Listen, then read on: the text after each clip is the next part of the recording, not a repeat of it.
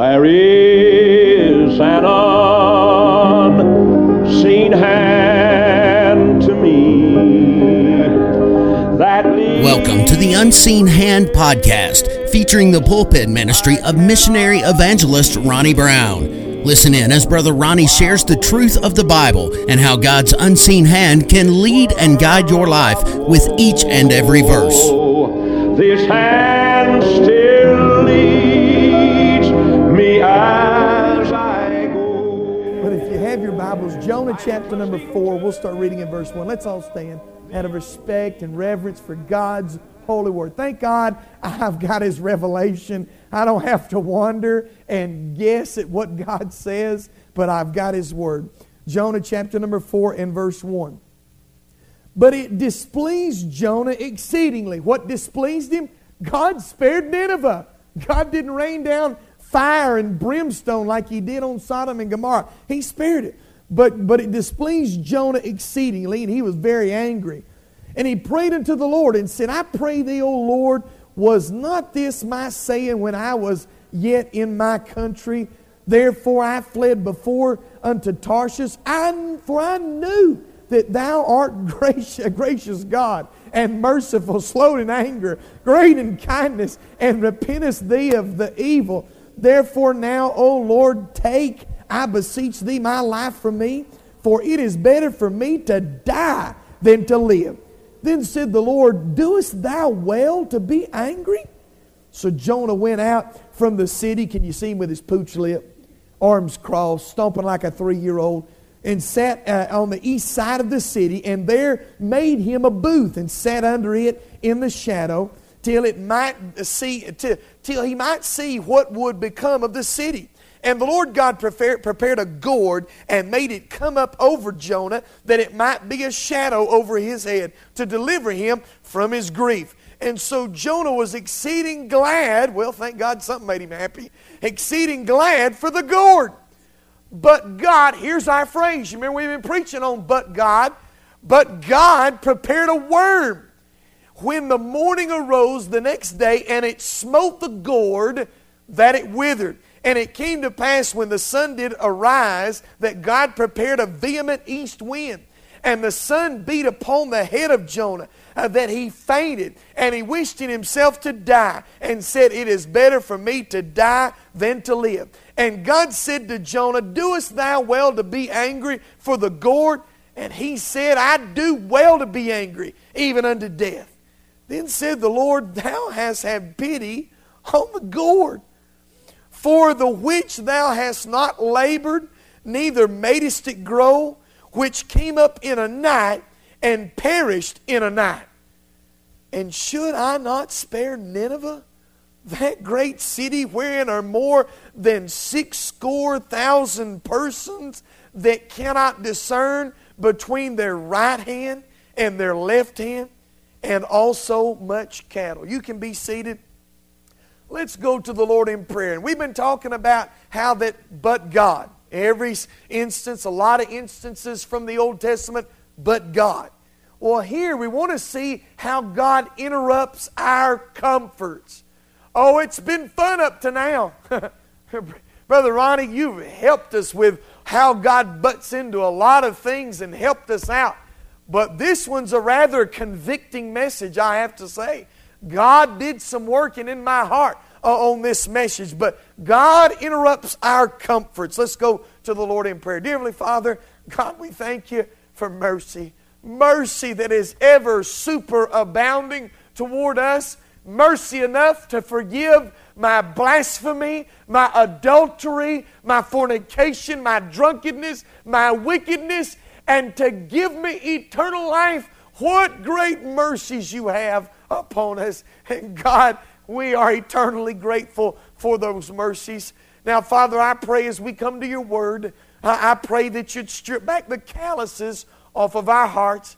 God, I pray that Your Word would have free course in our hearts, that You'd shine the light on our real, true concerns of our heart, what we're really concerned about in our lives. Father, I just pray You'd take Your Word and it'd go forth and accomplish the goal of which You set for it to do. And God, I pray You'd save sinners. God, I pray You'd reveal sin in hearts. God, I pray You'd help folks this morning. God, I ask this in Jesus' precious name. Amen and amen. As citizens living in one of the wealthiest nations in the world, we do not realize the comforts that we take for granted every day. Robert Hilborn gives us a little mental exercise to go through to help us see these comforts. One of these things we can do is, first of all, take out all the furniture in your home except one table and a few chairs. Mentally go through this. Take all the furniture out, all the beds, all the couches, the entertainment center, the TV, the stereo. Take them all and throw them in the front yard. Leave a table and a few chairs. For the next one, we can take away all of your clothing except for your oldest suit, shirt, or blouse, and pair of pants. He didn't say pair of pants, but I don't like to sing without pair. Everybody have a pair of pants on here, or a skirt and a blouse and a shirt and the old suit. Leave only one pair of shoes, your shoddiest pair. Empty the pantry and the refrigerator except for a small bag of flour, some sugar, and salt, a few potatoes, some onions, and a dish of dried beans. Dismantle the bathroom, shut off the running water, remove all the electrical wiring in the house. Take away the house itself, move the family into the tool shed. Place the house in a shanty downtown. Cancel all subscriptions to newspapers, magazines, book clubs. This is no great loss because now you can't read anyway. Let's leave only one radio for the whole shanty town.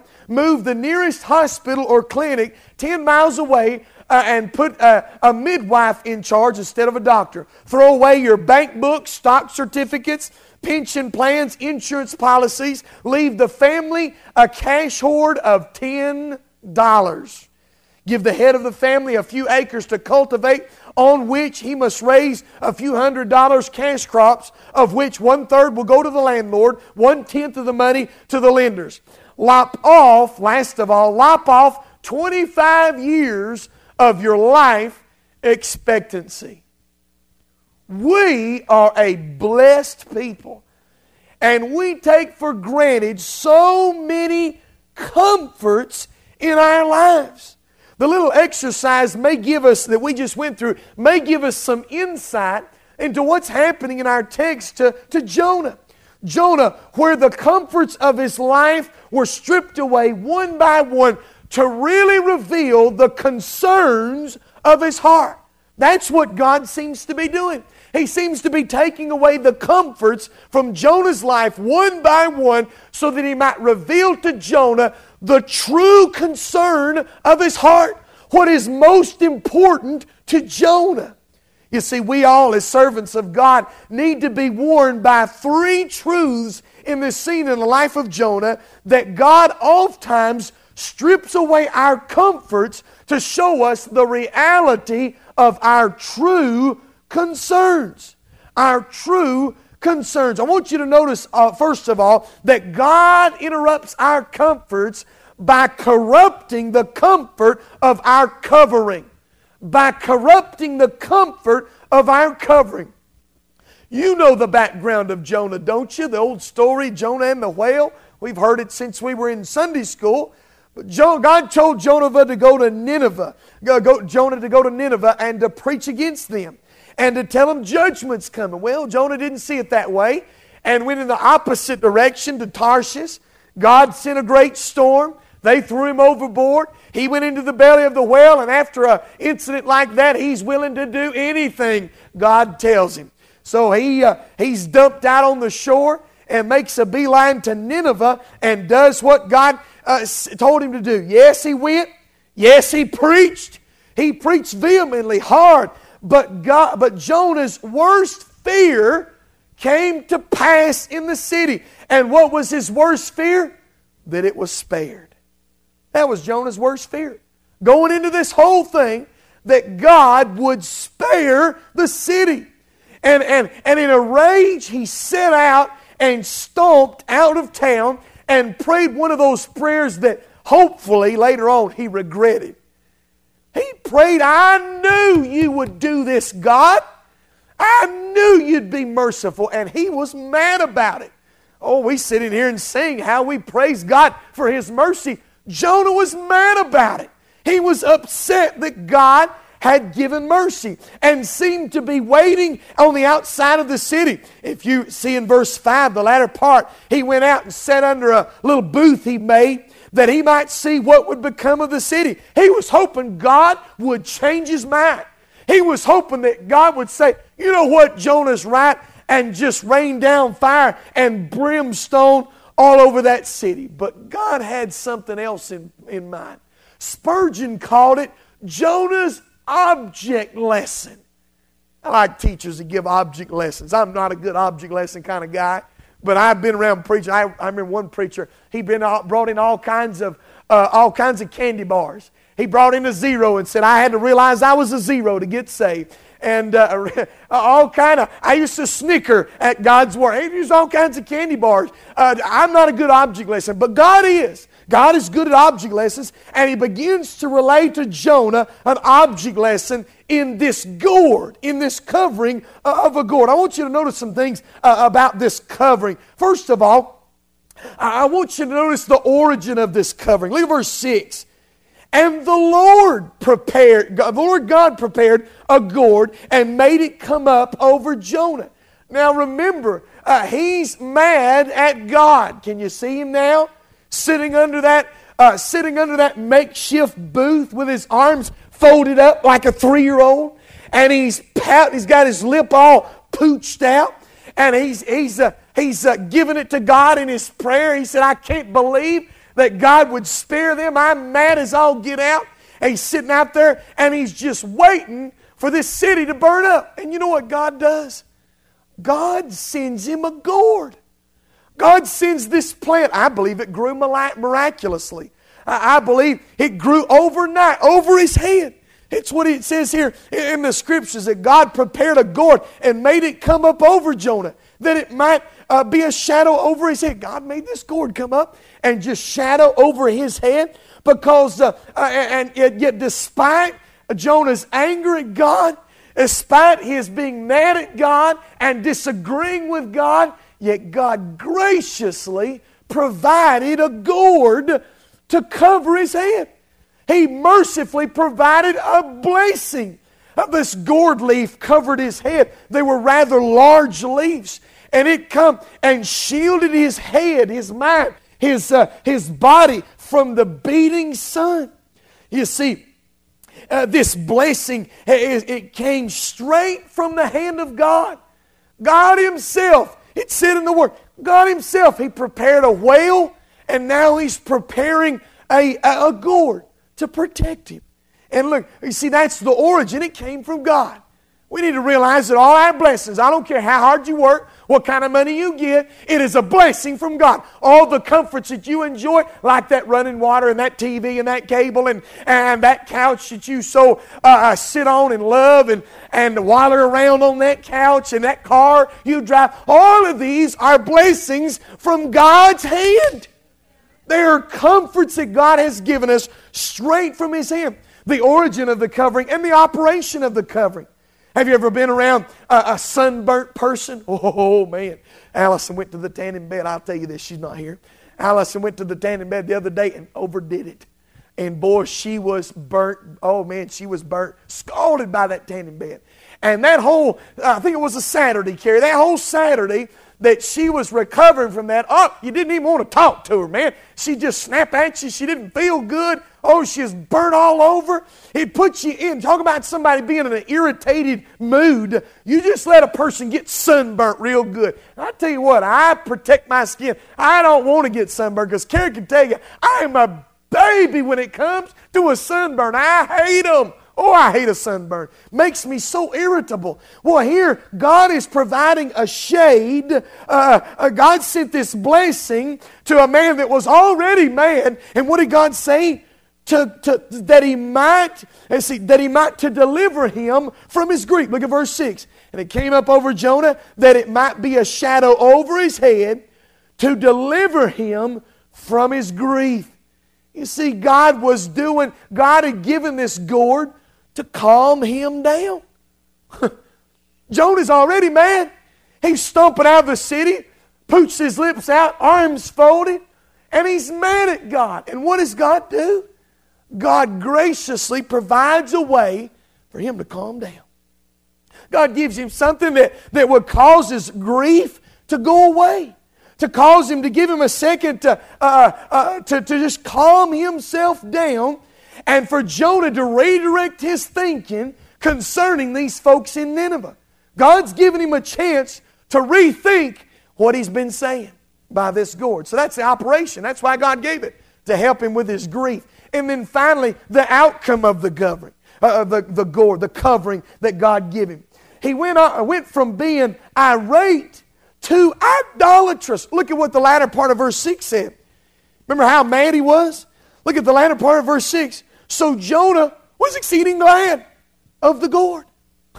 Jonah got all excited about this gourd that was over his head. He went from being irate to being idolatrous. He didn't thank God for the gourd. He just thanked the gourd himself. He just loved and worshiped that gourd. He became preoccupied with the blessings and not the blesser.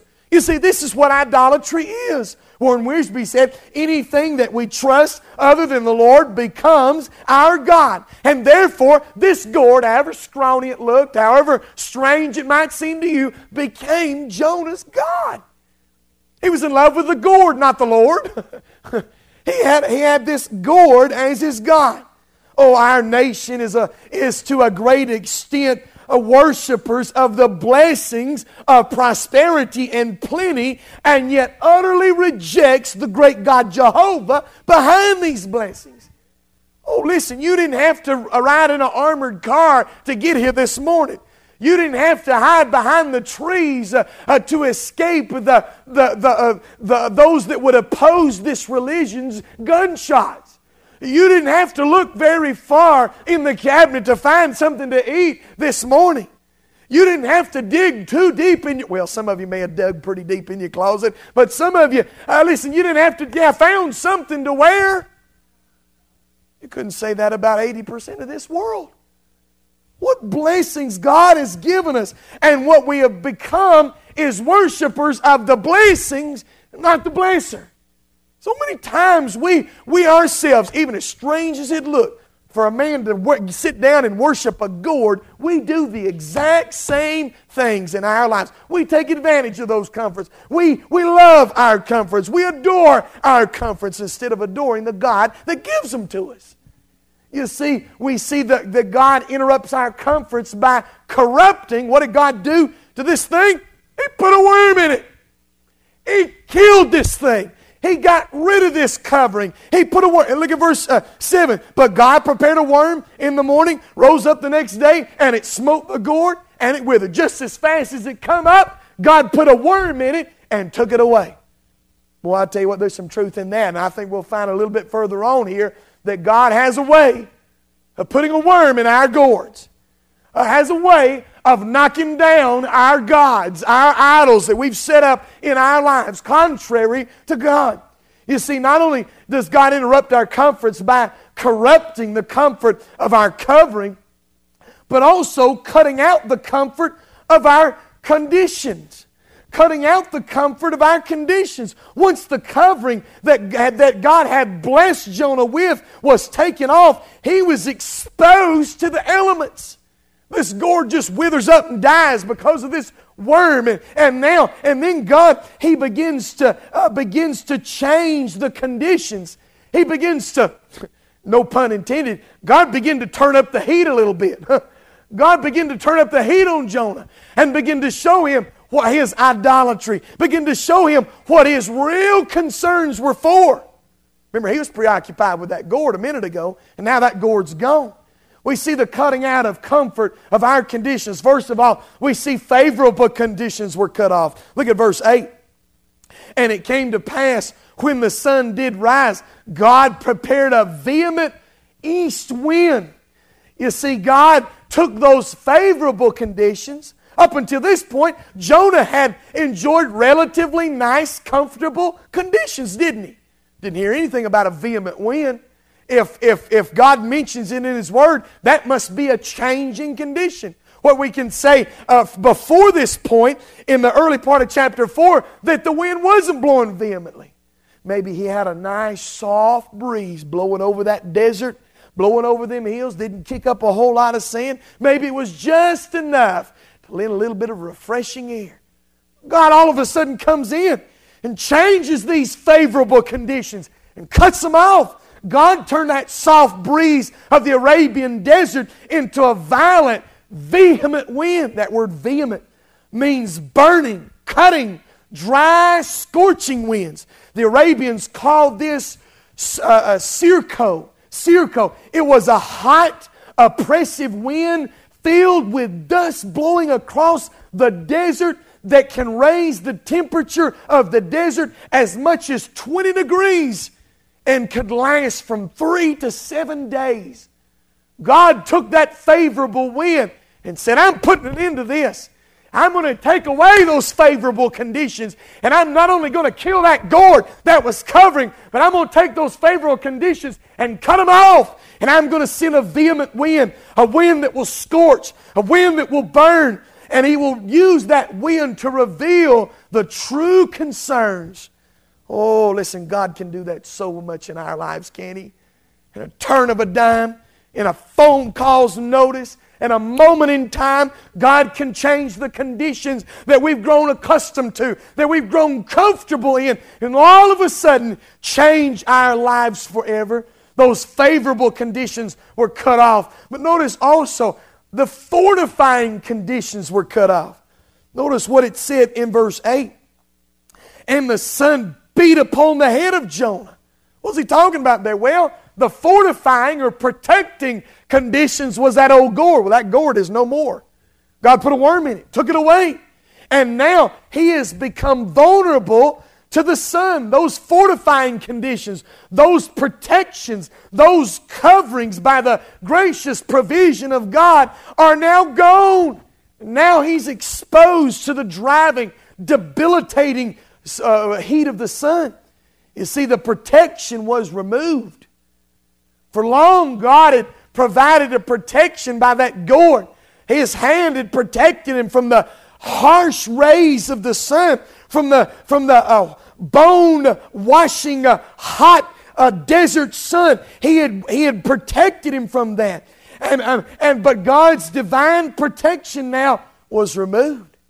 God had removed that which had guarded his life. You see, God can remove His hand of divine protection from our lives as well. Listen, you listen to a lot of folks and they'll tell you, if you serve God, if you trust God, if you follow God, then everything's going to be hunky-dory. And I do agree that if you'll sow to the Spirit, if you'll sow godly seed, God's seed will come up. That's the rule of planting and reaping. But the fact of the matter is that God can often send a contrary wind in our lives and remove comforts that we have taken for granted. These comforts that we have grown accustomed to. Yes, when your God is a gourd and not the Lord, He'll do it. He'll take them away. When your God is a gourd and not the Lord, you can expect God to change the conditions. God's going to do what He's got to do to get your attention. God's going to take away what He has to take away to get your attention. God will intervene in our lives. Hebrews 12, 5 and 6. My son, despise not thou the chastening of the Lord, nor faint when thou art rebuked. For whom the Lord loveth, He chasteneth, and scourgeth every son whom He receiveth. Revelation 3:19. For as many as I love, I rebuke and chasten. Be zealous therefore, and repent. You see, Jonah's got a bad spirit in him. Jonah's got a negative spirit in him about those people. Jonah's got his focus all out of whack. He's got his attention on the wrong thing. God's trying to reveal that to him. I heard one preacher entitle his message on this same text, a census, like the census taker comes by and checks off all the things, a census of his senses. His senses, his hearing, his ears, his eyes. You see, God, He said that Jonah was suffering from stinking thinking. He's got a bad attitude when it comes to God's doings. what God was doing in Nineveh, he had a bad attitude about it. And so God, doesn't it take God a lot of times, a lot of things to reveal our bad attitudes? Reveal our bad attitudes. Oh, listen, when I was preaching in them jails and the missions so much, and I got a bad attitude about some things. I got a bad attitude about the God I was serving.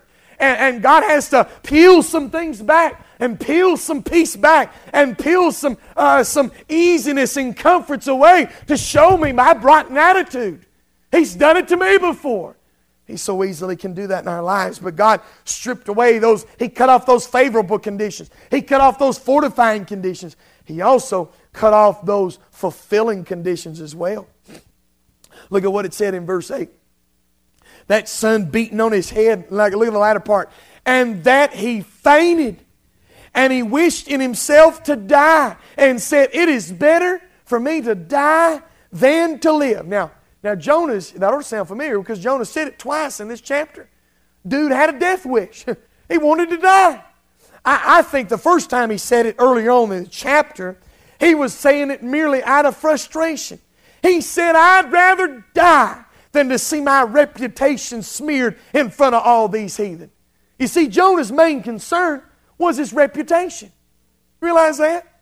Jonah marches through the city and said, in 40 days, judgment's going to come. In 40 days, judgment's going to come. You picture what Jonah looked like? Had acid in that whale's body, turned him all white. He had white hair. He looked crazy. Had seaweed hanging all over him. And he's coming in there saying, judgment's coming. And walks out of the city. Everybody gets in an uproar. Everybody repents and makes things right with the Lord. And then nothing happens. You see, what does it say about a true prophet of God? Remember what the Bible said about a true prophet? That everything they say shall come to pass. And then what the Deuteronomy said? If a prophet makes a prophecy and it doesn't come to pass, he's a false prophet. Jonah's saying judgment's coming in 40 days and it doesn't come. And he's upset about his reputation. He's upset about his standing as a prophet. And when this was all the time God's business, was all the time God was doing something. But I think here, when he said it here, he was saying it in despair. His conditions of dehydration, burning eyes, parched and cracked lips, scorched skin, he just despaired of life. Jonah's life had become centered around a gourd, and when the gourd was taken away, then his life came crashing down like a stack of cards. When God took away one blessing, that gourd, that was the whole catalyst in this whole thing. When God took away that gourd, put that worm in it, his whole life became crumbling like a stack of cards. Ray Comfort, one of my favorite preachers, tells a story of when he was a young preacher and he had several small children and they didn't have a television. And so Ray worked and saved and went out and he wanted to do something for his children. He wanted to please them, show him he loves them. And so he bought them a television. And all the kids jumped and skipped and they were so excited about the television. But Ray began to notice something strange when he'd come home in the evening. Used to, the kids would meet him at the door. Used to, the kids would come and hug him and embrace him and, Daddy, I'm so glad to see you and I love you. But they stopped doing that. And now when he came into the door, he was greeted with a strange silence. But the TV off and on in the distance. All the kids were sitting in front of the TV. All the kids begin to worship the blessing and not the blesser. See, that's exactly what's happening with Jonah's life. He had been blessing. He had been blessed by this gourd. God gave him this gourd to protect him. God had done something in his life by this gourd. God's trying to mold him, shape him, change his attitude. And what does he do? He begins to worship the very gifts of God and not the God himself. You see, God has a way of interrupting our comforts to show us our true concern. That's what we're getting at here. That's where we're going. God is taking one comfort by one comfort by one comfort away to reveal Jonah's true concern. You see, in the first scene, we see that God interrupts our comforts by corrupting our covering. You see, his concern in the first point was that for his own satisfaction. He loved that gourd. He wanted to be satisfied and covered by that gourd. Here, God can interrupt our comforts by cutting off our conditions.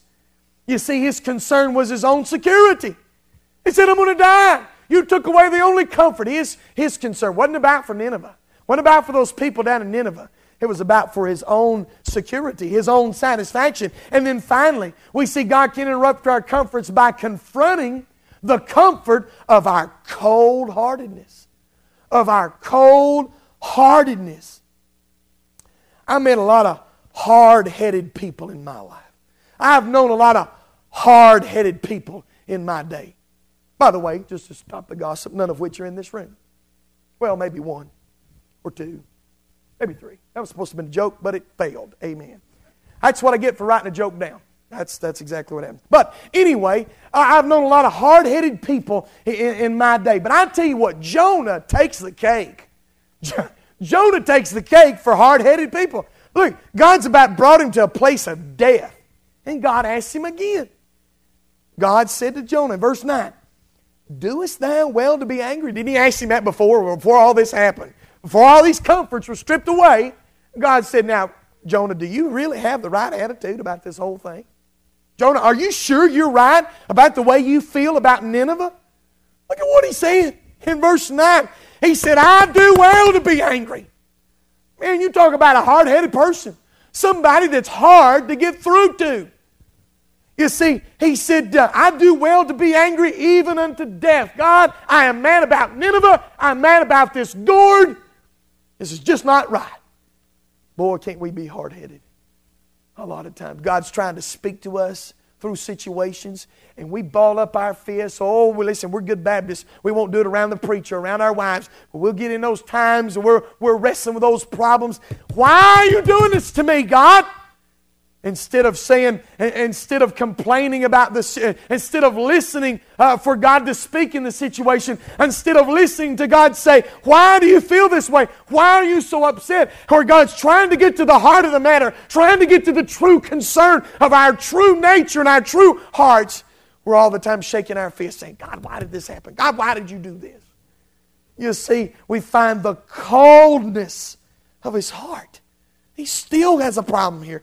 God interrupts our comforts by confronting the cold-heartedness of our hearts. And I'll tell you what, this is a cold-hearted man. Jonah here, if you'll notice in verse 5, notice the cold-heartedness of his withdrawal. Notice verse 5. So Jonah went out of the city, and sat in the east of the city, and there made him a booth, and sat under it in the shadow, till he might see what would become in the city. Jonah made himself a nice, comfy spot. You see, he starts out, he storms out of the city with this displeasure. He didn't like what God had done. He told God in verse 2, I don't like what you're doing. I knew if I came here, you'd end up being merciful on these folks that ought to get your wrath, that ought to be taken out, that ought to be taken off the map. And I knew, God, you'd be merciful. I knew this would happen. He is mad as a wet hen. And look at his coldness. Jonah put his back to Nineveh and withdrew to the desert in hopes God would change his mind. He's actually sitting here in the desert waiting for God to change His mind and destroy the whole city. And Jonah's saying, I hope He does it. If He does, I got a front row seat to the whole thing. He said, man, I'm going to be front and center stage when God tears that place apart. The cold-heartedness of his heart. God's heart was for that city. And no matter how heathen and wicked they were, no matter how idolatrous they were, God's heart was for that city. Look at Jonah turning his back on it. He became enamored with a gourd leaf.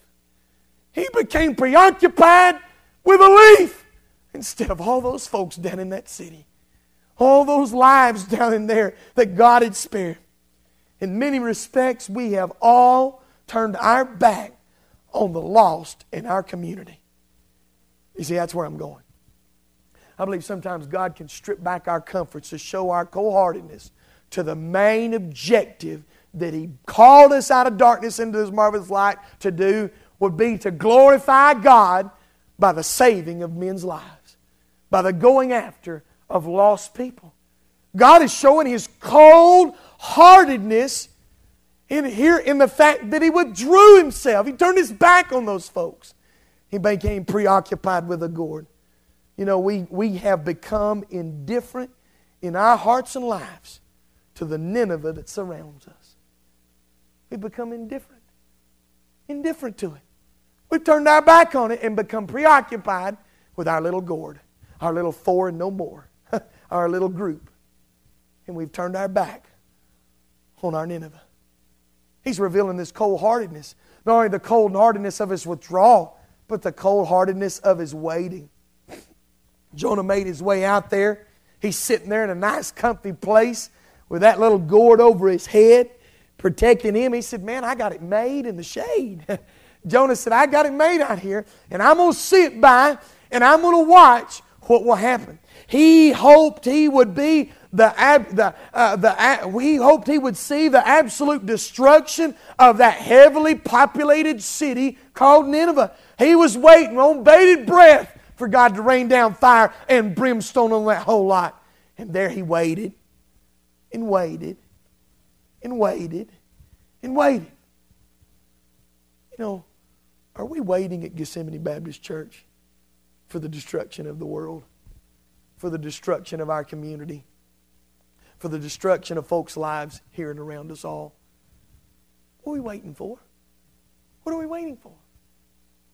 Listen, I've tried to have organized visitation every Thursday at 6:30 at this church since I've been here. I've had to miss some nights I couldn't do it, but we have tried to consistently go out at 6:30. And I simply thought that because people didn't come, they had things to do. They had places to go. They had jobs to work. But the more and more I realize that everybody's just staying where they are. Everybody's turned their back. Including me. Including my heart. I be number one, convicted in this sermon for my cold-heartedness, for my lackadaisical attitude towards the community around us. He wanted to watch as that whole city burned. And I wonder, on Van Diver Road, 68 Van Diver Road, as we sit in our church and settle down in our comfy little gourd leaf, are we trying to sit back and watch as one by one God casts souls into hell? That's what's happening here in Jonah's cold-heartedness. We all snicker and smile about how he acted and pouted and turned his back on the city and sat on the sidelines hoping God would do something different. Are we much different? Have we not turned our back on the Great Commission? Have we not turned our back on the things that God has called us as a church to do? This has revealed my cold and indifferent heart. How I've been indifferent to those folks that are dying around me. How I've been indifferent to lost people. How I haven't had the Great Commission fervor that I ought to have. God forgive me, I'm just as bad as Jonah. I've been worshiping a gourd. I've been worshiping carpet. I've been worshiping pews. I've been worshiping buildings. I've been worshiping church members. I've been worshiping those visitors cards of people that come in.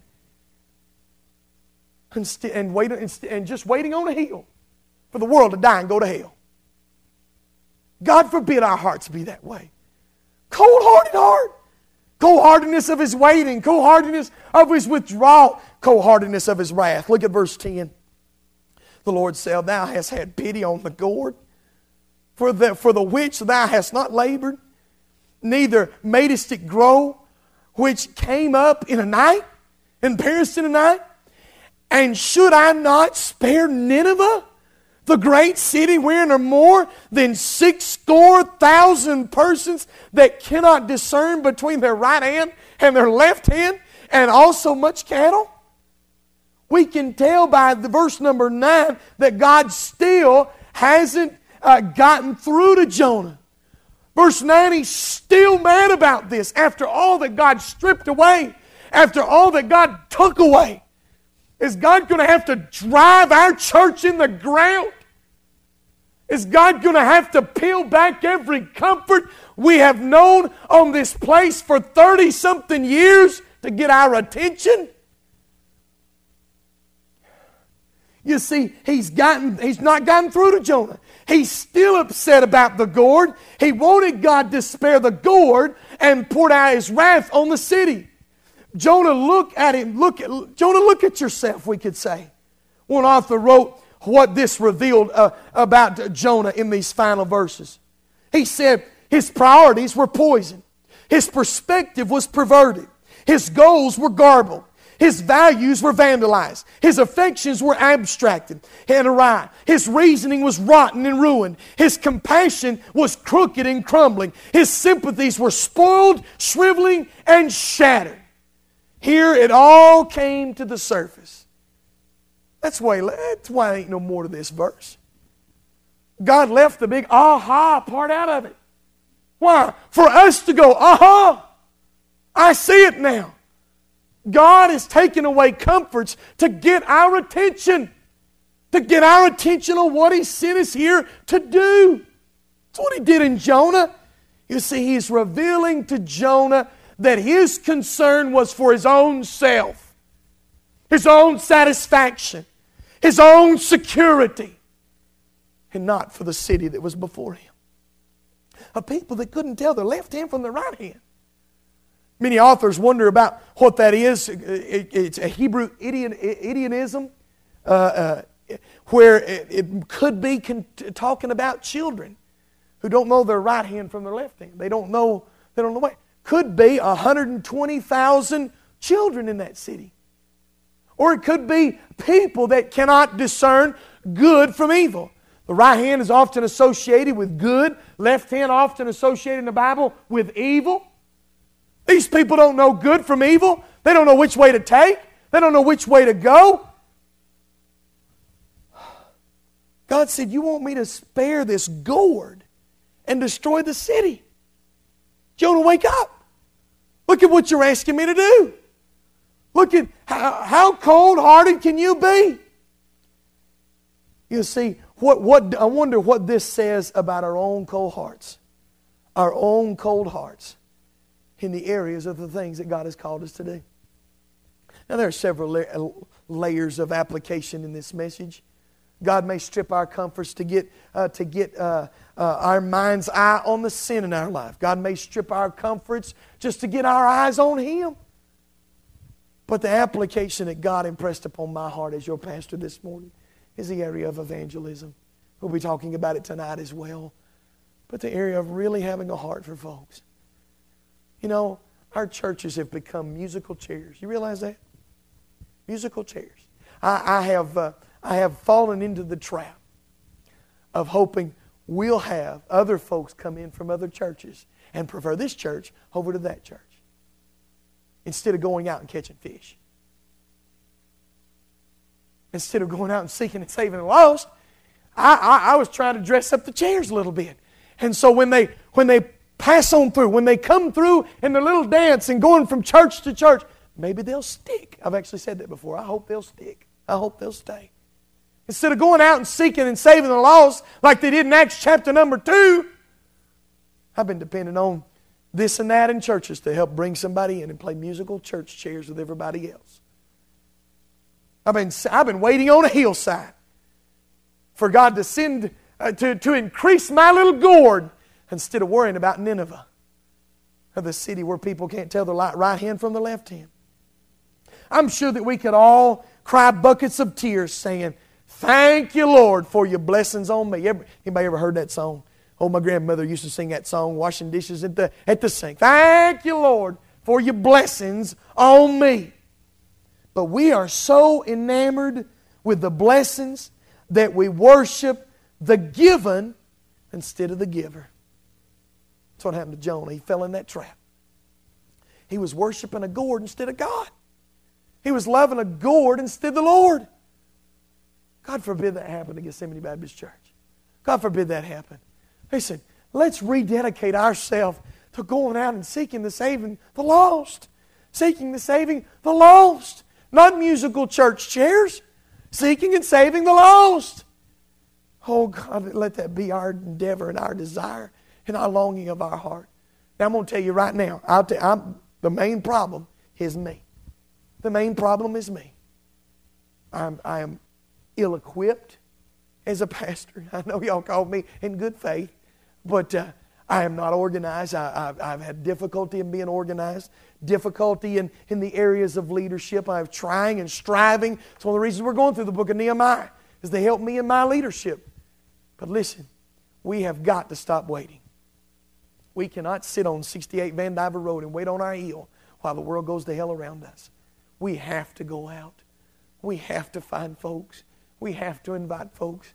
I've been abiding my time, waiting, twiddling my thumbs. When am I going to be able to teach this evangelism, teach everybody how to share their faith? I'm convinced I'm going to put a piece of paper in your hand and say, go knock on the door and say, please be our guest. Good grief, we can do something, can't we? We may not be able to go through all the different outlines and all the different testing and all the different education on how to win souls, how to lead people to Christ.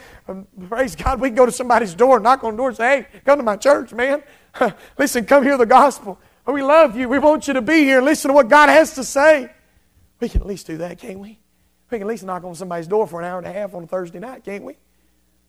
Oh, God, give us a heart back for Nineveh. Don't let us sit up on this hill. And I love our building. I love the heritage we got here, but don't let us sit down and bow down and worship to venerate our heritage and let this place die on the vine. And God put a worm right slam in the middle of our church and destroy it. If we get our focus on the wrong thing, if we get our focus somewhere where it shouldn't be, God will put a worm in it. God will put an end to it. He's done it in my life. He'll put a worm in it. He'll strip away our comforts to get our attention. God forbid our attention be drawn away and in rejoice and be glad. And he said Jonah was exceeding glad in his gourd while Nineveh lie there in ruin, while Nineveh lie there in need of help, in need of instruction. Oh, God forbid.